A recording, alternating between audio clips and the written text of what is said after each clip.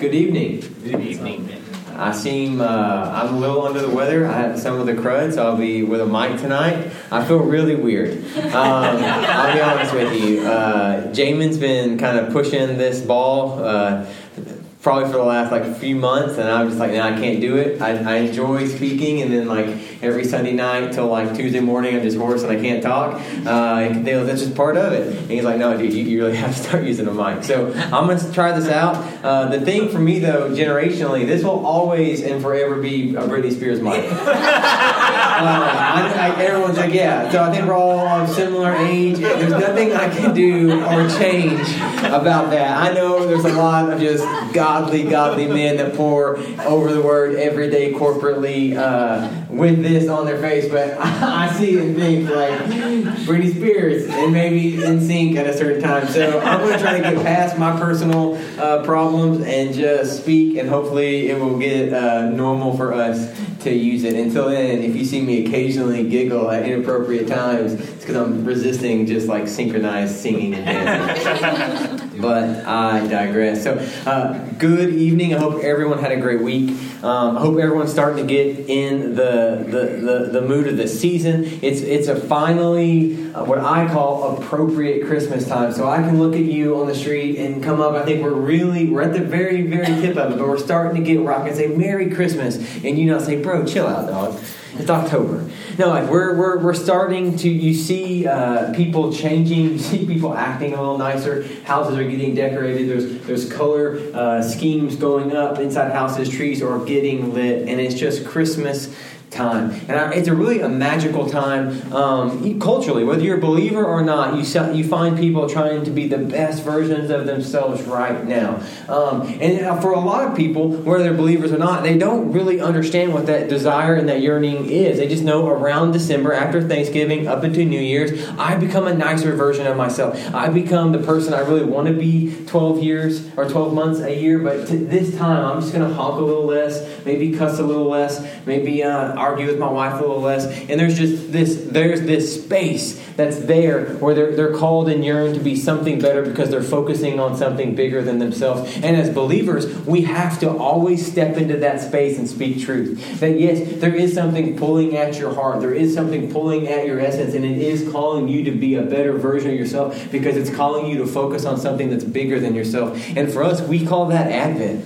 And I really love that we dedicated this year to really walk through the Advent calendar through an Advent teaching series. We're a young church. We're 2 years meeting corporately, and this is our first time where we said, hey, we're going to follow the Advent calendar. We're going to walk through the tenets of Advent. Last week, we talked about hope.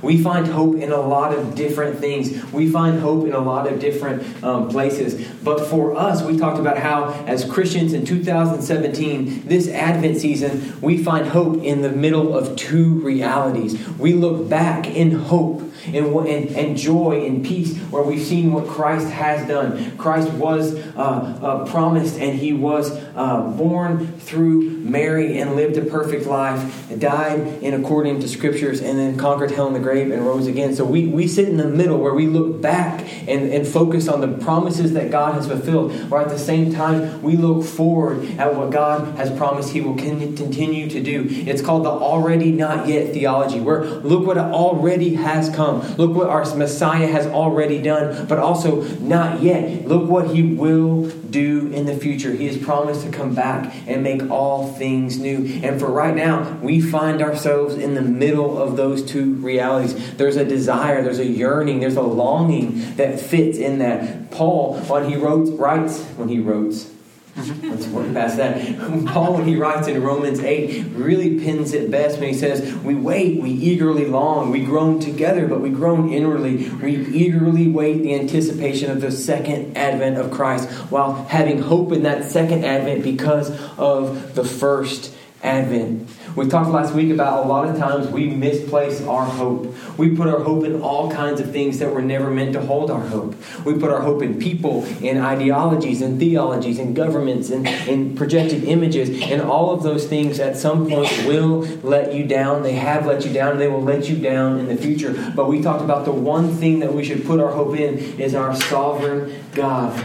Paul again writes it best in Romans 15:13, where he says, "May the God of hope fill you with all joy and peace in believing, so that by the power of the Holy Spirit you may abound in hope." We don't want you to look at the hope of God and say, "That's cool. Man, that's awesome." We want you to abound in that hope. We want you to look at that hope and say, "That is my sustaining force. I put my hope in the one thing that was intended for my hope, and that's sovereign God, a triune God who's 3 in 1. He's our creator, our sustainer, and our helper. He sent His only Son for our salvation." But as we move forward in this Advent series, we're going to look at Advent as a building block. So last week was hope. That's our foundation. This week, we're going to look at peace. Next week, Jamin's going to bring joy. And then we're going to culminate this series at the Kessler on the 24th, learning about love and truth.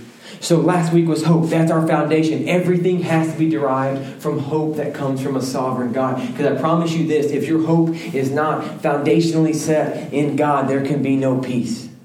Today we look at peace. Without the foundation of God's hope, which is Christ, there can be no peace. But peace, like hope, is overused and underexplained in our culture. We yearn for peace. I know, like I said, generationally, everyone has a different context of how they look at things. Example, this mic. But also peace. I grew up, when I was a child, it was Desert Storm. That prolonged into like some issues with Kuwait. And as we move forward, there's always been a yearning for peace in the Middle East. And that's no different today. You can turn on the news and see how we're desperately desiring peace over there. And I think we just say peace, peace, peace. We desire no war. We desire harmony and unity. Peace is described by Webster as freedom from disturbance, some form of quiet or tranquility, freedom from the assertion of war and violence, or lastly, just a mental calm or security. Peace is always desired, but peace always comes at a price. And today I want us to look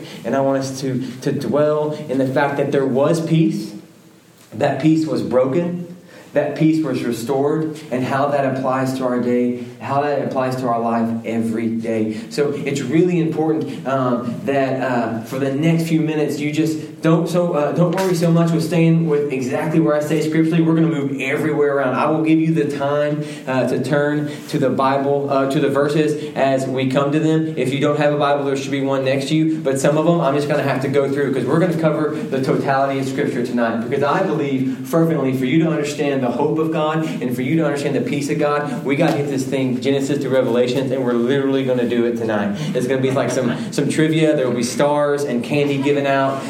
It's going to be great. And I'm really excited because I'm a big proponent that obviously this is the inherent Word of God. It stands on its own. Each book stands on its own. But as beautiful as the Gospels are, and as beautiful as Christmas and Easter is, I personally think that Matthew, Luke, Mark, and John only make the full amount of sense and applicableness they can is when you understand the Old Testament. And so the sacrificial lamb of Christ on the cross really makes the most sense when you understand Leviticus. And we're going to pour through that. We're going to talk about where that peace started, how that peace was fractured, and then more beautifully, how that peace was restored. So in the beginning, that's how you start, right? In the beginning, Genesis 1, God created everything. Everything was good. We look in Genesis 1:31. God saw everything that He had made, and behold, it was good. It was good. There was peace. He made everything to live in harmony. He created man, woman, beast, fish, earth, heaven. Everything was good, and it walked in harmony. And it's I can't even fathom the idea of walking alongside your Creator and your Sustainer. And I mean, spiritually, it's hard daily for us to do it, right? Sometimes it's hard for us to do it. Adam literally did it. He walked with God in the garden. There's no more beautiful imagery of peace than walking with your Creator. Sadly, in Genesis 3, there was a fall. There was a fracture from peace.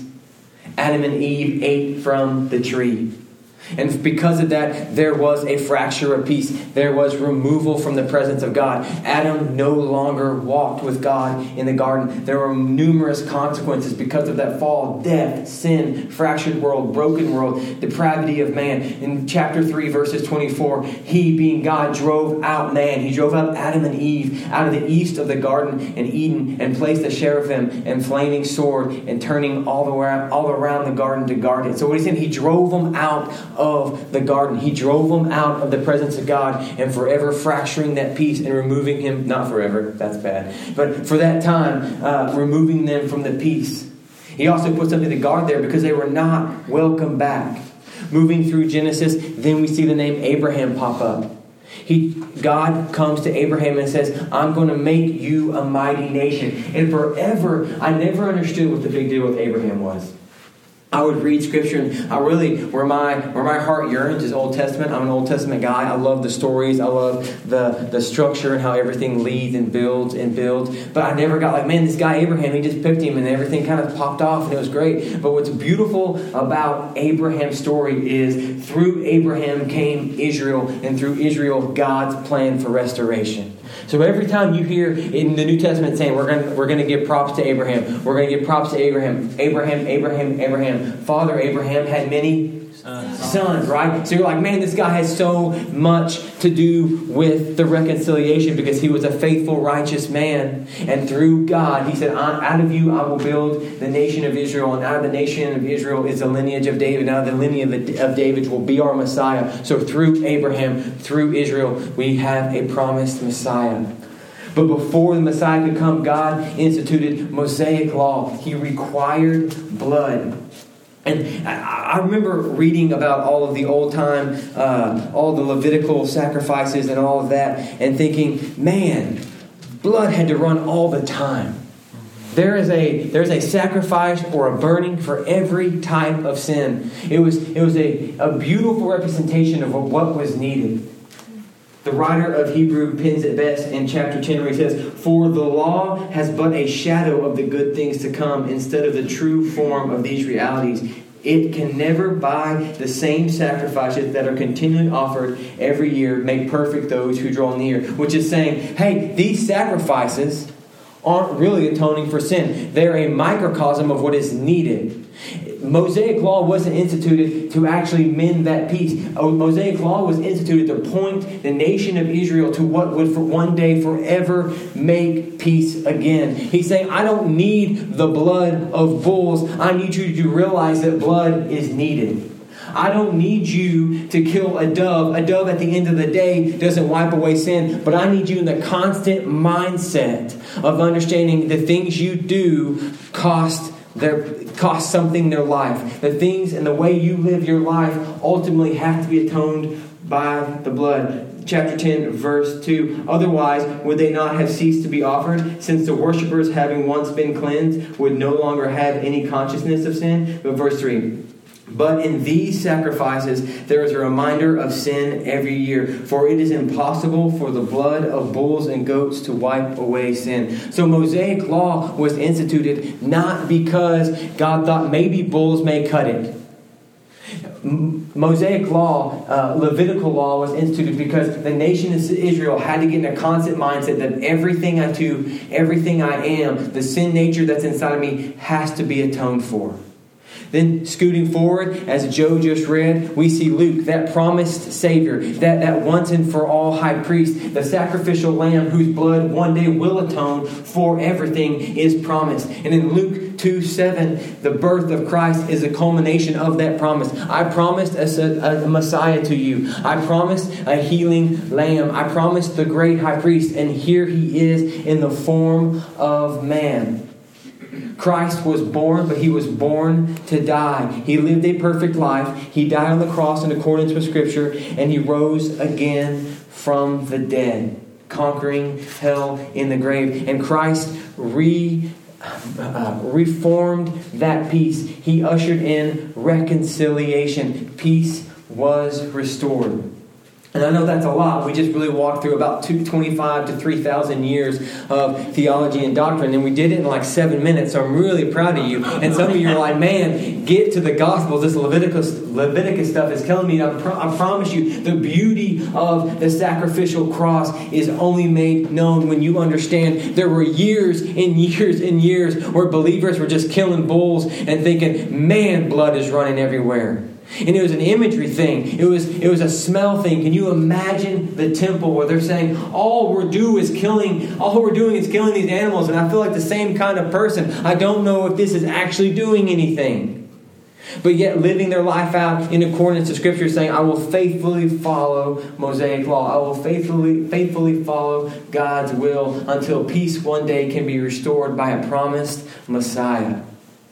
But that peace is hard for us to fathom. I know for me it's hard for us to fathom because I think I get that peace up here.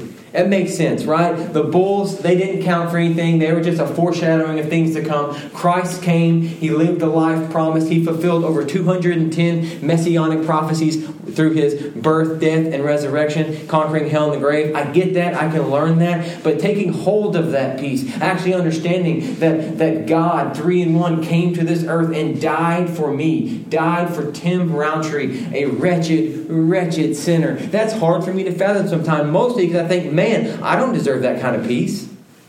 I don't deserve that kind of love. In Romans 5, 6 through 11, we find out when we were weak, when we were at our worst, when we were enemies of God, Christ came down and died for us, ushering in restoration and reconciliation. I mean, He is allowing us to live in harmony with God. It's hard for me a lot of times to say, I understand it with my mind, but my heart's saying, that kind of peace, I don't know if I can walk in that kind of peace. I don't think I deserve that kind of peace. I'm too broken. Pastor Tim, you don't know what I've done. You don't know the kind of jerk I am to my wife. You don't know how crappy of a wife or a husband or a mother I am to my kids. You don't know what I say about people in the car when they cut me off. You don't know what I say about people when they make me mad. And when I get mad or I get frustrated or when things don't go my way, I don't stand on a mountaintop. I'm getting tongue-tied, sorry. I don't stand on a mountaintop and sing Hosanna and say, thy kingdom come, thy will be done. Man, I curse my Creator. I get mad. I get angry that things aren't going my way. I'm a wretched sinner that can't fathom that kind of love that leads to that kind of peace. Well, lucky for you, Paul wrote something for you. 2 Corinthians 5, 17 through 19, where it says, therefore, if anyone is in Christ, he is a new creation. The old has passed away. Behold, the new has come. So what it's saying is that kind of peace that's ushered in, that kind of peace that defies all logic, defies all reasonableness, is what he says he is, because it's a Christ who defies all logic. It's a Christ who is willing to die for you. And the old you is passed away. I am standing up here in front of you saying it is hard to fathom that peace, but that's okay. You don't want a peace from a God that you can fathom. That kind of peace scares me because I'm not that smart. I'm not the kind of guy who's going to put some things together that are really going to astound anyone. I'm not a world-renowned theologian. I'm telling you that Scripture says the old you has passed away.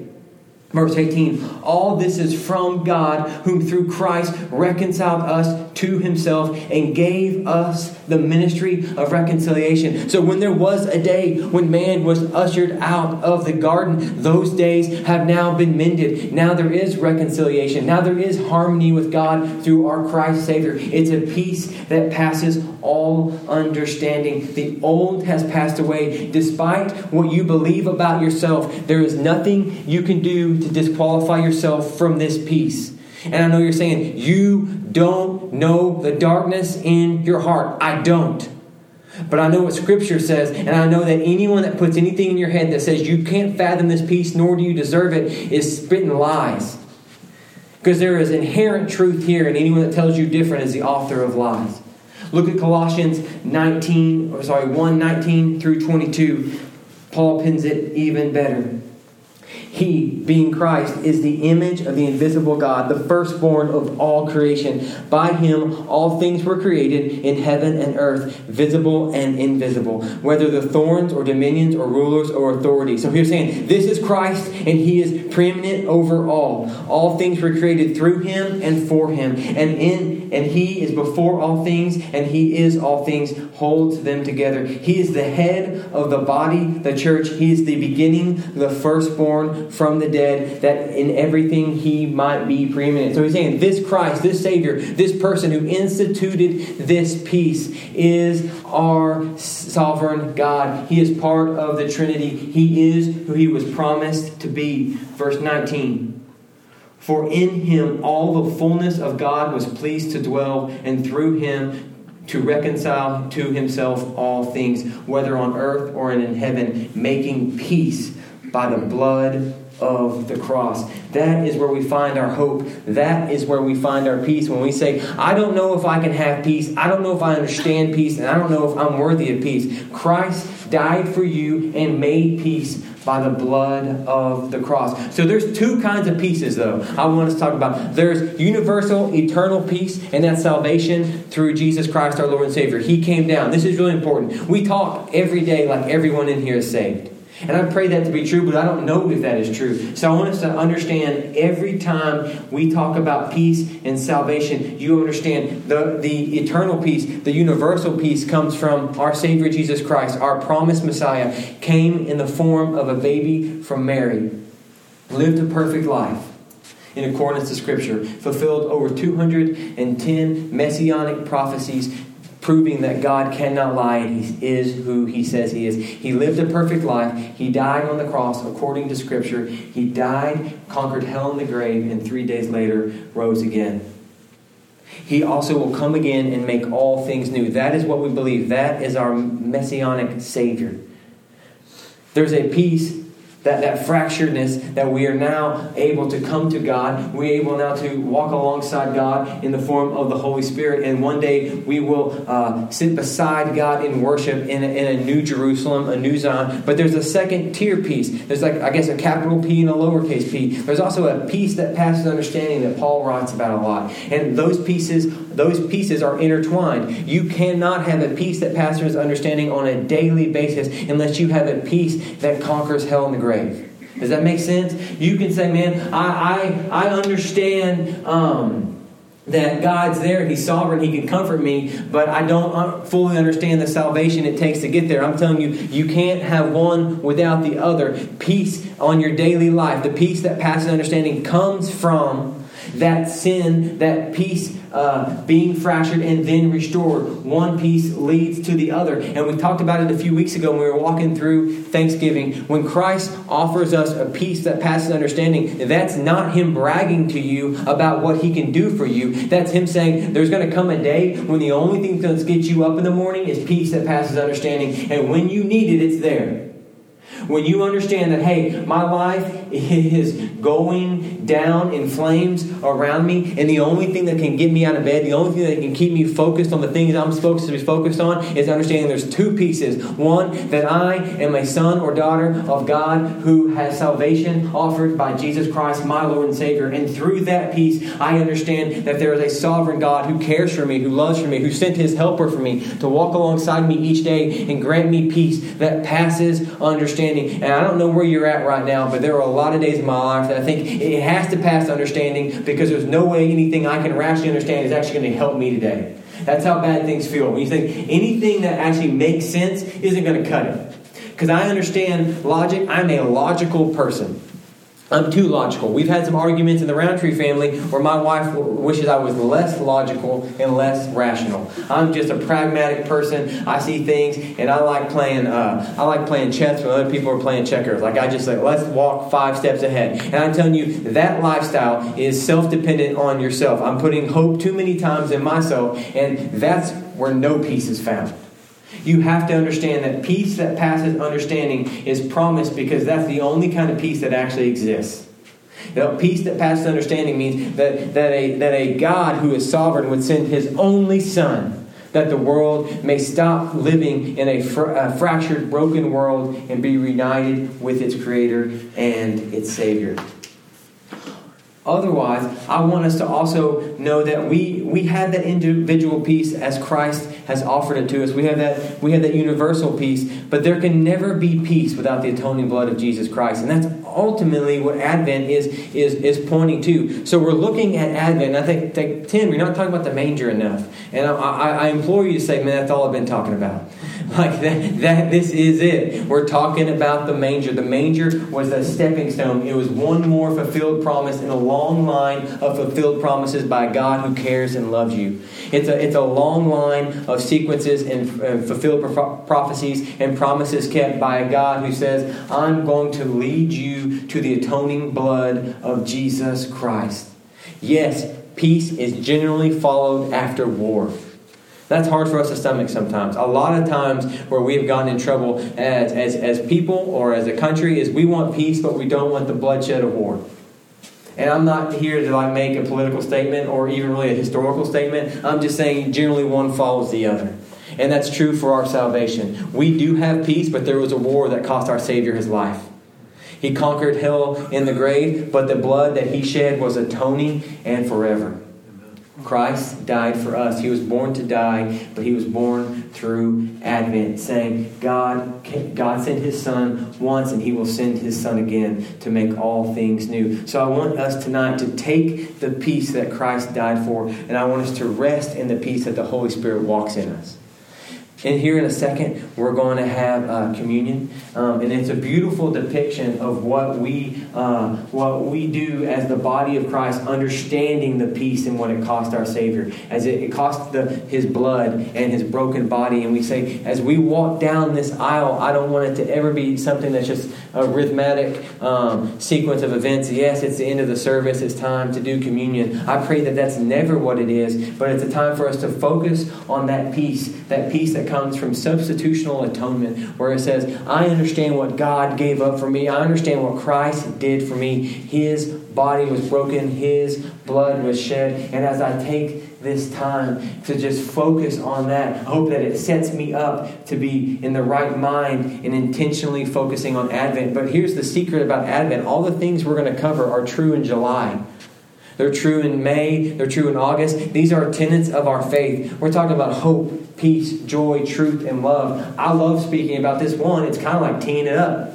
I just get to sit up here, talk about my favorite scriptures, walk around, get passionate. I'd get more passionate right now, but I have 3.5 minutes left of my voice, but I'm going to use them.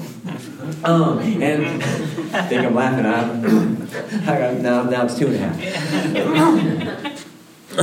But it's a time in our life where we can refocus, but we're not reinventing. I don't like gimmicks. If you've noticed anything about the way I lead this church, some could talk about it in the realm of boring.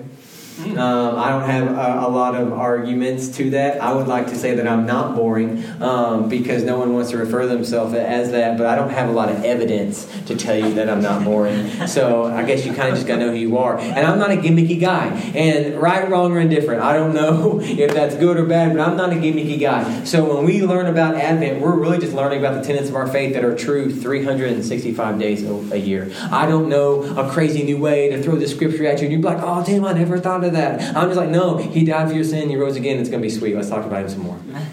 That's where I'm at. That's where I want us to be at. I want us to say hey, these tenets of Advent, this movement of communion, these are all things that are applicable every day of my life because they're promises from a Savior. They're promises from a sovereign God. They're help from the Holy Spirit. I appreciate tonight you showing up and letting us dive into God's Word. I'm really excited about Advent. I'm really excited to learn next week about the joy that comes from Advent. And I hope that you will join us, same place, same time. And then I'm really excited where we get to dive in to Oak Cliff and show them Advent through the Kessler on the 24th. Let me pray over us as we come up and share communion. God, thank you for today. Thank you for allowing us to just bask in the freedom that is your salvation and your atoning blood. God, I pray that we never lose sight of that. I know Advent is a beautiful time where we get to step into space culturally that we don't normally have. And we get to say, hey, the reason for this season is not presents. It's not color-coordinated lights. It's not anything other than understanding that a Savior was promised and a Savior was delivered. God, I pray that we live our lives like that 365 days a year, that we live in between the two realities of Advent, that we already look back at what has been done, but we not yet look at what will be done again. Christ is coming back to make all things new, and until then, He offers us a peace of salvation and a peace that passes understanding. God, I pray everything in your name, Soli Deo Gloria.